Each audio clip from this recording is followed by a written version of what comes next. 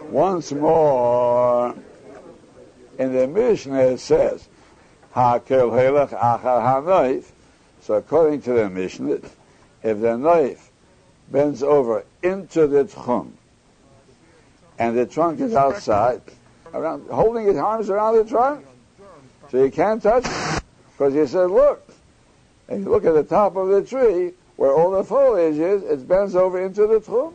So my trunk that I'm holding now is like I'm inside the tchum.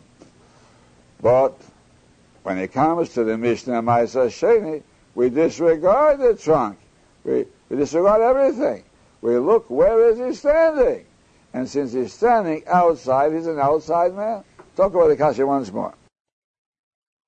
And for the Gemara, maaser ore miklat ka'omish, you're asking a kasha for maaser sheini on ore miklat.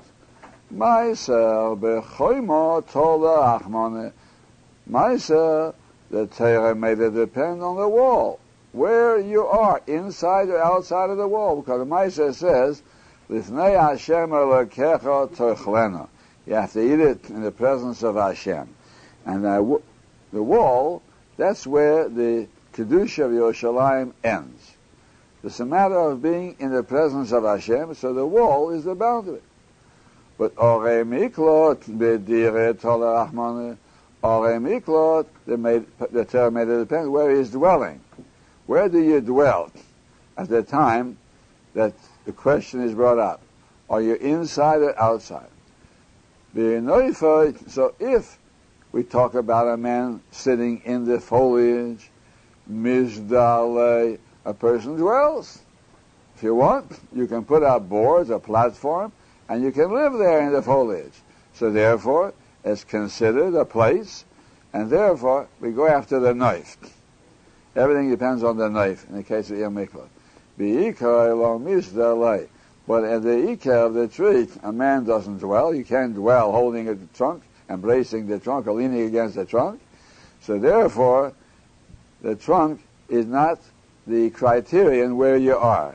The criterion is the knife, and the trunk goes after the knife. That's how he wants to answer for the time being. Say that. V'romi maaser maaser. So he asked the kasha for maaser on maaser. What do you say? Maaser sheini is a davar poshet, a clear-cut din, that he has to be inside the walls. And we disregard the knife. So he asked the kasha, the Tanya will learn Yerushalayim. Now he's talking about maaser sheini. It's really the Tnan, the Mefarshim says. So by Mishna, maaser sheini. Yerushalayim haloich achar hanayf. V'yorei miklot haloich achar hanayf. So what do we see here? That in maaser sheini, it's the same din. You also go after the knife. And it's not like you say, it's a clear-cut din that you always look whether you're inside or outside the wall. Say the kasha. And for the Gemara, Omar Rav Kahana le kasha. He says, "Amachlekes tanoim, ho Rabbi Yehuda, ho Rabbanan." The Tanya will learn the Beraisa Rabbi Yehuda, amen. Bimi ora. Bimi ora. If a person is in a cave, now a cave can be a long channel, a long space. So he says, we look where the entrance to the cave is. You look at the entrance. And if the entrance is outside, so even though the cave is inside Yerushalayim, you can't eat maaser sheini, because the entrance is to outside. It means to get into the cave, you have to go outside Yerushalayim in order to enter. So the entire cave, even though it's under Yerushalayim, is considered like outside. In the case of a tree, so